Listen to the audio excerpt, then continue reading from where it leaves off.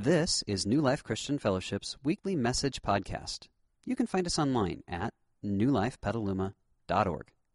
And now, this week's message.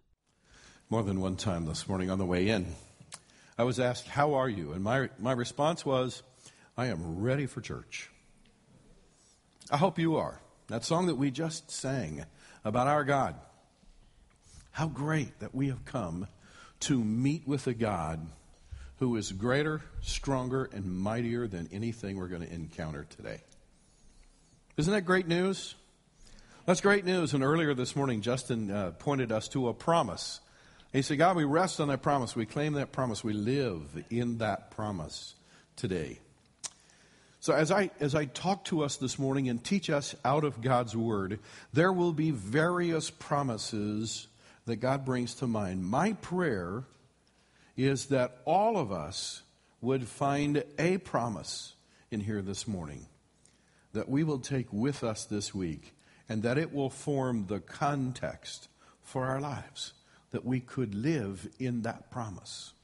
But I have one other prayer as well, and that is when we come to meet with God, usually He has something in our lives that He wants to work on. Have you noticed that? Yeah. And He speaks to us about that, and that's called conviction. I could make you feel guilty, but I can't bring conviction in your life. Only God can bring conviction. And so my prayer for you and my prayer for myself this morning, as we open God's Word and as we are taught out of God's Word, that if there's something in our life that we need to be convicted of, that God will bring that conviction in our life. Because if He does, we have a chance to do something about it. I was talking with a good friend of mine who lost his mother recently. Actually, it was his wife's mother. And he was telling me about something that was very sad in her life. She died at 68 years of age, which is not very old. Actually, it's sounding younger all the time to me. But bottom line is, she died at 68 years of age, and her health started spiraling down with an accident that happened in her life. She was a diabetic, and she had lost feeling in her feet. And she did not know it, but she ran some bath water, and she had accidentally run straight hot water. And the water was scalding, and she didn't know it. And she lifted a foot over the bathtub, put her foot in the water, and thought it felt good. So she left it there and put her other foot in the water, thought it felt good, stood there for a minute or two, and then decided to sit down. And when she sat down, she realized how hot it was. But it literally burned the skin off of both of her feet. And that started an infection and some other stuff. But bottom line, you know, as I was listening to him tell that story, I was thinking, that's what conviction is supposed to do for us. And when God teaches us something, and it should make us feel uncomfortable, and we decide not to respond to that voice, it's like that lady putting her foot in the water and ignoring, or in her case, she didn't get the signals. So, having said all that, we're going to have a great time learning from God's Word today. And we have a little surprise for you at the end that's related to India. Are you ready for that? Yeah, that's going to be fun. But between now and then, I want to talk to you about GPS. For those of you who are brand new to New Life, my name is Ron. I'm New Life Senior Pastor, and for the next 30 minutes, maybe 28 now, I'm going to be talking to you out of God's Word. No, let's make it 26, all right? So here we go. On the inside of your program, there are some teaching notes. You can pull them out, and you can fill in the blanks as we go along. I saw a T-shirt the other day. We have some T-shirt connoisseurs in this church. Are you aware of that? There are certain gentlemen in this church that always sport a different kind of T-shirt, and you can actually learn a lot about them just by reading their T-shirts. Okay? Well, thankfully, it wasn't on any of these guys that I saw this T-shirt. But in big, bold letters, it declared this on the front. Those of you who think you know everything really bug those of us who do.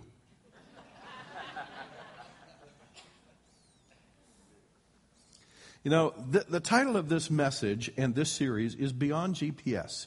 And it struck me as I was working on this message that the principal reason that you and I will go out and spend our hard-earned money to buy a GPS is really this. We believe that the GPS has knowledge and information that we don't have. Isn't that right? Because if you knew everything that was in the GPS, you wouldn't buy it. Yeah. Now let's look at the principal verse for this entire Bible teaching series. Here it is up on the video screens. If you need wisdom. I've met a lot of smart people in my life, but never anyone who had more wisdom than they needed. We all need more wisdom than we have. If you need wisdom, ask our generous God, and He will give it to you.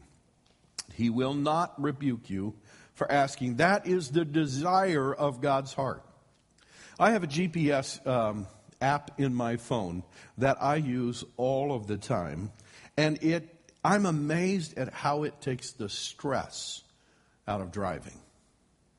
I have a little thing up there in my vent that I can put my phone in. I plug in my address, I put it up there, and the lady just tells me where to go. And over again, I'm amazed at how it takes the stress out of finding a place. No longer, when I'm at night, do I have to look for half-covered street signs that have been covered by overgrown vegetation. Have you been there before? And you can't see them until you're way past it. And, oh, man, that was my turn right back there. And all the other stuff. When you got the navigation, boy, it just tells you turn here, turn there, go here, go there. And virtually all of the time, it's right. Have you ever wished that you could have one of those for life? Wouldn't that be great? It would take all the stress out of life. Should I take this job, not take this job? And the voice from the GPS would say, take the job. Good, I'm in. Right? You know, the interesting thing is, God has offered to be your GPS and mine in life. That's the whole point of having a personal relationship with God. That's the whole point of becoming a follower of Christ. It's we believe that He has information that we don't have. But now James deals with the reality of life in the next two verses that we haven't talked about yet in this series. So I want to read the next two verses to you. And let's go to verses 6 through 8. But when you ask Him for that wisdom, be sure that your faith is in God alone. Now, you know why He said God alone? Because you're going to have a tendency to put your faith in yourself. In other words, and Kevin talked to you about that while I was gone, the gods of I need, or I think, or I want. Okay? He says, do not waver, for a person with divided loyalty is as unsettled as a wave of the sea that is blown and tossed about by the wind. Such people should not expect to receive anything from the Lord. Their loyalty is divided, and they are unstable in everything they do. You know, I've noticed this about my GPS. Sooner or later, my GPS will give me a direction that is actually counter to what I would have chosen. Have you noticed that with your GPS? You're going to a place and it's even a tall building and you can see it right over there. It's on your right.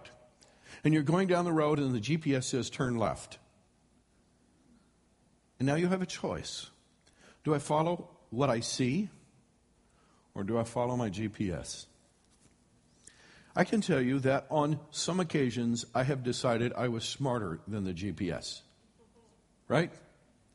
And I turned right and I drove right to the building I wanted, only to find out I was on the wrong side of the street and there was no way to turn into the driveway I was supposed to turn into. Have you ever done that?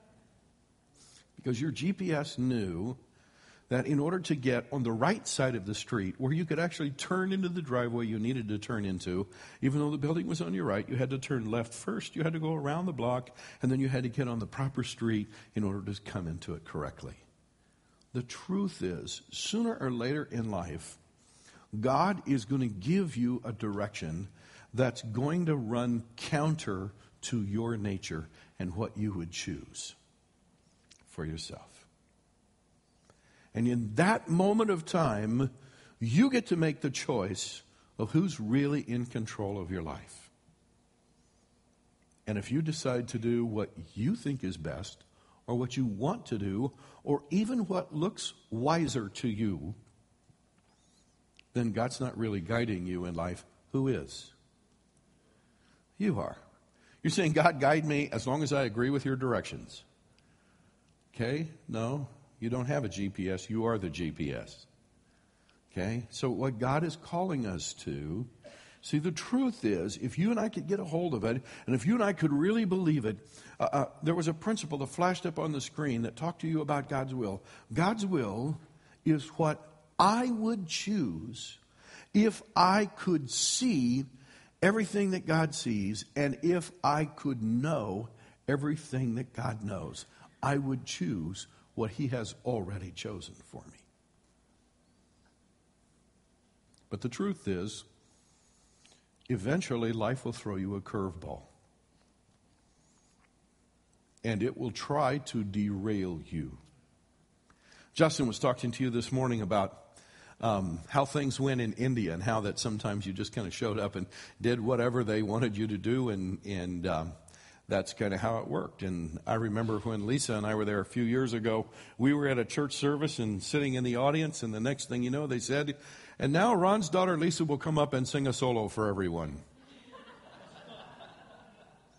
That's exactly how it happened, right? Well, when I got here this morning, I cannot even tell you all the curveballs that came my direction this morning, just trying to get ready for this particular church service. So kind of between the hours of 7 and 9 o'clock, it was craziness. But you know something? In the middle of all of the craziness and trying to catch up and make sure everything that was done that needed to be gotten done, in the middle of all of that, there was the strong and steady flow of God's will that I could choose to get into and stay into, where there was peace, or I could branch out into my own and get all frantic. And you know, in the end, what God said was, stay in the flow. And I think that's His message for us today. Now I want to put up on the screen an image that sort of burned into our national consciousness. You remember this image? Yeah, that's Flight 1545, U.S. Airways, Flight 1545 in the Hudson River. It was carefully placed there by Captain William Sullenberger, that we normally call Sully, right? And we all marveled at his ability to stay calm in the midst of a situation where his life was on the line, and the lives of his 155 passengers. They were all on the line, and birds had flown into both engines of that aircraft and debilitated both engines, and he couldn't make it back to the airport. Even though the tower was saying, try to make it back, try to make it back. With calm reserve, he said, I'm putting it down in the river. And he lined it up, and he took it just over the top of one bridge and set it down in the river, and it stopped before it got to the next bridge. Not a single life was lost. When they interviewed him afterwards, they said, how could you do that? I want you to hear what he had to say. Because, friends, this is a modern-day proverb. It's a modern-day parable. Just like Jesus said, the sower went out to sow the seed, and he told parables. This is a parable in our day and age. And I don't want us to miss its truth. He said, you know, I really didn't do anything outstanding. He said, as a fighter pilot, I trained for this over and over and over again. And when I encountered the situation, all I did was I did what I had been trained to do, and I didn't even have to think that hard about it, because, catch this word, I had practiced it over and over again. Now here's the truth of that parable for us.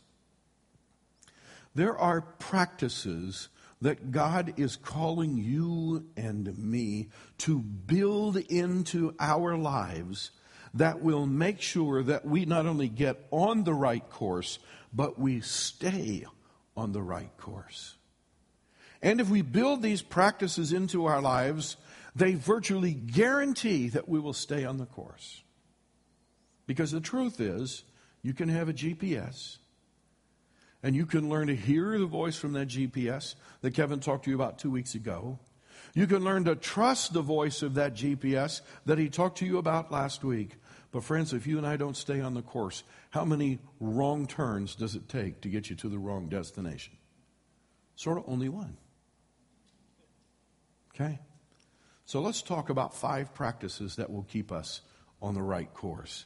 And if we build them into our lives, they will be things that we do in moments of crisis, almost without thinking, like Sully did, almost without thinking, that will keep our life steady and stayed on the right course. Number 1 is this. I must practice applying what I learn from God's Word. Did you know that easily the biggest danger in going to church and in reading your Bible regularly is a false sense of spiritual development? James recognized that. Same author of the verses that we just read. And notice that James talks about being hearers and not doers of the word. And Paul breaks this out for us here in 2 Timothy chapter 3. He said, all Scripture is inspired by God and is useful for teaching, for rebuking error. That's the convicting part that we talked about this morning. For correcting faults. That's a little bit more of that conviction. And giving instruction for right living. That's how to develop and grow spiritually so that the person who serves God may be fully qualified and equipped to do every kind of good deed. Now, fully qualified and fully equipped means this. It means that we have been properly trained. If you go back and look up that word in the original, it means properly trained and trained with the correct, what's the next word? Practices. These are not things you can do once in your life. You have to do them over and over again. You have to practice them. So fully equipped means properly trained and with the correct practices.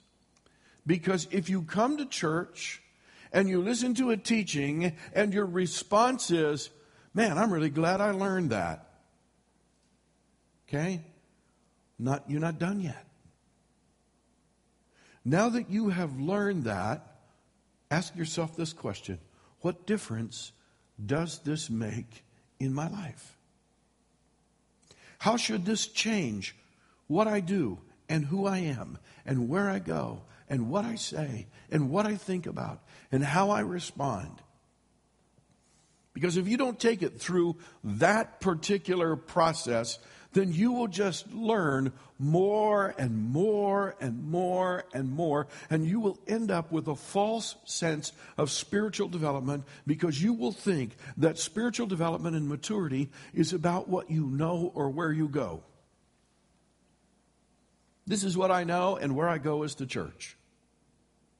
But the truth is, take a look at the point up on the board. The truth is, spiritual maturity is never measured in terms of what I know or where I go. But it is measured in how I act and what I actually become. You know what that means? It means, friends, that you and I cannot take a single day off. In just a few minutes, I'm going to give you the opportunity to select some next steps. My prayer is that you will take the time to process that, and that you will not only check the appropriate boxes, but that you will take that with you this week, and that you won't take the day off in applying God's Word, but that you will go and you will practice what God has spoken to you about this morning so that it becomes part of your life. It becomes part of who you are. It's part of practicing staying on the course. Let's go to number 2. I must practice talking to God as my Father. Here's the truth about God. God wants to share everything with us. Now, over and over again, as I talk with Christians and I talk to them about prayer, usually they will say to me, Pastor, I don't pray as often or as much as I should.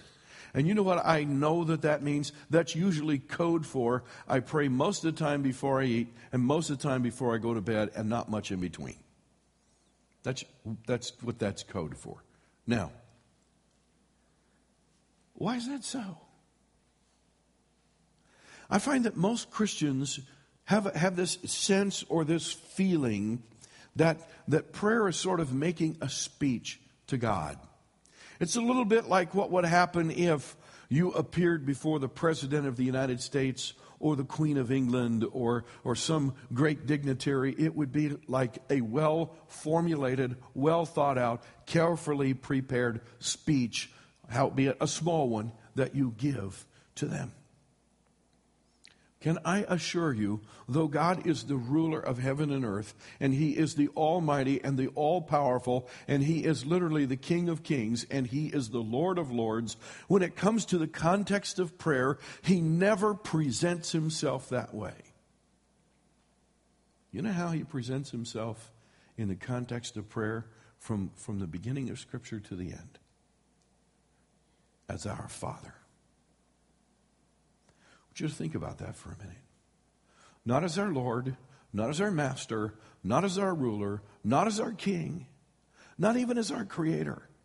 He postures Himself as our Father because prayer is really a child talking to its father. I want to teach you a couple of more principles about that. You see, when a father and a son or a daughter are sort of distant or separated, or they're not tight with each other, then the truth is they only talk about the big things. You know, if mom's in the hospital, they talk. If one of the kids is going through a divorce, they talk. If the house burns to the ground, they talk. Right? But they can only talk about the big stuff because they're not tight. But when a father and his children are tight, man, they can talk about little things, tiny things, trivia, if you will, in life. There's two principles I want you to see out of that, okay? The first one's not in your notes, but you might want to write this down in the margin. If you want to deepen your relationship with God, start talking to Him about the little stuff. He wants to know it. He's your dad. And the second one is this, and this one is in your notes. Here it is on the board up in the video screen.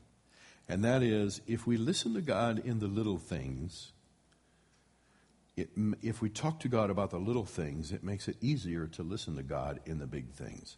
I'm going to read this to you out of the story of the life of King David here in Psalm chapter 31. Take a look.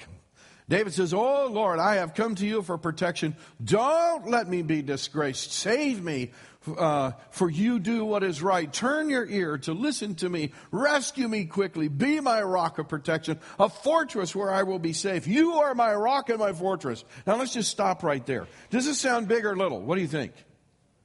It sounds big, doesn't it? I mean, when I started reading this passage, I'm thinking David's in a battle, right? He's got to be in a battle. They're firing arrows at him. His life is on the line. This is big stuff. Now he goes on to say, notice, says, "For the honor of your name, lead me out of this danger. I will be glad and rejoice in your unfailing love. For you have seen my troubles and you care about the anguish of my soul. You have not handed me over to my enemies, but you set me in a safe place. How great is the goodness you have stored up for those who fear you. You lavish it on those who come to you for protection, blessing them before the watching world. You hide them in the shelter of your presence, safe from those who conspire against them." And when you get all the way down to the last verse, you realize what he's talking about. You shelter them in your presence, far from what? Accusing tongues. Have you heard anybody gossip about you? David's in the middle of someone gossiping about him. Was this a big deal? Was he out in the battle with arrows that were going everywhere? No, somebody had made up a story about him that evidently wasn't true, and they were sort of muddying his name. And David, he just went to God and said, "You know, God, I know it's not a big deal. It's a big deal to me, but I know it's probably not a big deal to you. But it bugs me when they talk about me like that, and it's not true. I just wanted to come to you and ask you to save me from this. Protect my name. Sort of hold me harmless." I want you to see that David caught on to something that would be good for us. And that is to know that no matter what's happening in our lives, it's good for us to be able just to go to God and say, oh, God, help me to find your peace in this so that this doesn't become a big deal. It's a little thing. What it does is when I practice, you know what I call these? I call these breath prayers. They're only a sentence or two long, but what they do is they enable me to talk to God about something that's happening in my life, and I make sure that I have Him fully on board, and I'm fully on board with Him. And I want to encourage you, learn how to pray breath prayers, 1 or 2 sentences that simply are your heart talking to God. And by the way, when you fire up a breath prayer, it's also a good idea to listen because you might get a breath answer back. You understand what I'm saying? You're not just firing missiles out into space hoping they hit somewhere. You've given a prayer to God. And if you talk to God, it might be a good idea to listen. Correct? Shake your head like this. Yeah. Good idea to listen. All right? So there's number 2. All right? Let's go to number 3. I must practice. And you notice I'm having you write in the word practice every time, and that's all I'm having you write in. I'm doing that on purpose. These are not one-time things. You got to do them all the time. Practice. I must practice inviting my friends to church with me. Think about that. Why would it be important for me to invite my friends to church with me? Let me give you some reasons. First of all, it keeps our focus off of ourselves and onto other people, which is where it belongs. You know, if I don't invite my friends to church, when I come to church, I'm just sort of me-centered. But when I start inviting my friends to church, all of a sudden, I care about what happens in the children's ministry because my friends have kids. And I want to make sure those kids are treated carefully. And if I'm not careful, God might say to me, Ron, why don't you go work in the kids' ministry? It's amazing when I start inviting my friends, how it puts my focus where it should be. Secondly, here's a second reason. It helps us make proper behavior choices. You know, when I invite my neighbors to come to church with me, it keeps me from yelling at them when they do stupid things. I mean, it automatically reduces my temptation level. That's a great thing. And it's just great for me to continually invite people to come to church because it sets their expectation in my life where it should be and it helps me live up to where I should be living to anyway. And then thirdly, it motivates me to grow spiritually. When I invite a friend to church, and they come to church and they become Christians, I realize I've been a Christian longer than they have been, and therefore I should be spiritually more mature than they are. But I watch them and they really begin to grow spiritually. I think, man, I better get with it. And rightfully so. It's amazing how just inviting people to church changes so many things in our lives. Now, what I want you to see is how this is supposed to work. Because a lot of times people say, man, I wouldn't know what to say to invite somebody to church. It's not that hard. It's not that difficult. In the Bible, there's a 3-word phrase that was used over and over again, and it still works. I want to read it to you. Take a look here in John. Andrew, Simon Peter's brother, was one of the 2 who heard what John had said and who had followed Jesus.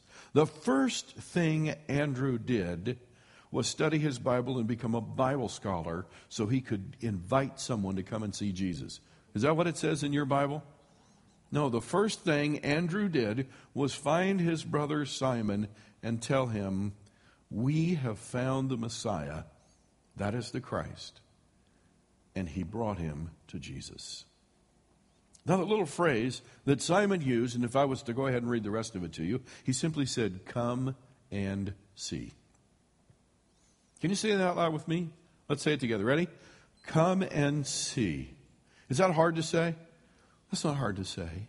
And when God has changed your life, you just go to your friends and say, hey, why don't you come to church with me and see? You know, if it doesn't work for you, I'm okay with that. If you're not ready to listen to that, I'm okay with that. But I want you to know it's changed my life. Just come with me and see one time. Because here's the principle. Come and see is the normal and most effective way people introduce their friends to Jesus. So I want you to practice that. We're going to give you a big day in the fall where we're going to shoot to try to double our attendance in one day. Why? Because the people that we say come and see to, many of them, God has been working in their lives, preparing them for a life-changing encounter with Him. And if God's been preparing them for a life-changing encounter with Him, would we want them to miss that? No. And we are the people He's going to give that invitation to. Through. Okay? Let's go to number 4. I must practice honoring God with my finances. This is probably the least intuitive, and I'm not going to spend a whole lot of time on it, but I do want to point us to 2 passages of Scripture, and the first one is in Deuteronomy chapter 14. Moses said, the purpose of tithing is to teach you always to put God first place in your life. Wow. You know, I don't know how to say it any simpler than that, although I'll give you one little word picture. Here it is. Tithing keeps God in the driver's seat. Is that okay? That's really what Moses said. Tithing keeps God in the driver's seat of your life. And Jesus said it like this in Matthew chapter 6. He said, your heart will always be where your money is. In other words, if you want to change the location of your heart, move your pocketbook. Move your wallet. There's a whole group of people sitting here this morning who could probably not care less about Google stock. You don't know what it runs. You don't know if it's $2 or $2,000. Doesn't make any difference to you. Why? Because you don't own any. But if you were to give me a couple grand and I were to go out and invest that in Google stock for you, immediately you would become interested in Google. Am I correct? Of course. Because the way you change where your heart is you change where you put your money. It's just that simple. And so the great thing about practicing this is when I become a generous giver and I invest in what God is doing in this church and around the world, it takes my heart and puts it where it belongs, and that will keep me on the right course. Number 5. I must practice actively participating in Christian fellowship. Let me give you some reasons for this. I'll give you 3. Number 1, when we take the journey, and I'm talking about the journey of faith, when we take the journey of faith alone, we needlessly endanger our own faith. I want you to write this down in your margin somewhere, okay? None of us is stronger than all of us together. Does that make sense? If I want to be strong, I put myself in a place of Christian fellowship and I get stronger than I could ever be on my own. Here's the second reason. When we take the journey alone, we never become all that we could be. You know, farmers knew this for years. Back in the days when they had horses and oxen and they plowed with horses and oxen, they realized that you take this horse and you hitch it up to a wagon, and let's say it can pull 1,500 pounds. And you take this other horse and you hitch it up to a wagon and it can pull 1,500 pounds. So you think, my goodness, if I put both horses together, they could pull 3,000 pounds. But they found out if they put both the horses together into a yoke, that they could pull 4,000 pounds, even though they could only pull 1,500 each by themselves. It's the truth. Something about being in it together that makes us more than we could ever be on our own. And number 3, when we take the journey alone, we rob others of the influence they could have and should have received from us. God has given to each of us an amazing ability to influence other people for good. And one of the reasons He calls us into a local church, and one of the reasons that He calls us into a life group in this particular church, is because the people in that life group ought to have our influence in their lives. God has put something in us that they will benefit from. And if I just decide I'll take the journey on my own, I rob them of what they could have received from me, because frankly, I was too selfish to put myself in a place where they could get it from me. As we close, I want to make a bold statement, and I want to read you a scripture. I've been in ministry now, leading ministry. I've been a pastor for 41 years. Here's where this whole message comes down to application. In 41 years of being a pastor, I have yet to meet a single person who did these 5 practices in their lives regularly who didn't stay on course. I've known a lot of people who did 1 or 2 and they fell off course. I've known some people who did all 5 but only for 3 or 6 months, and then they just didn't stay with it. They thought they could make it on their own. They kind of didn't need this and that and so forth. I've never met a single person who built all 5 of those into their life as regular practices who didn't stay on course.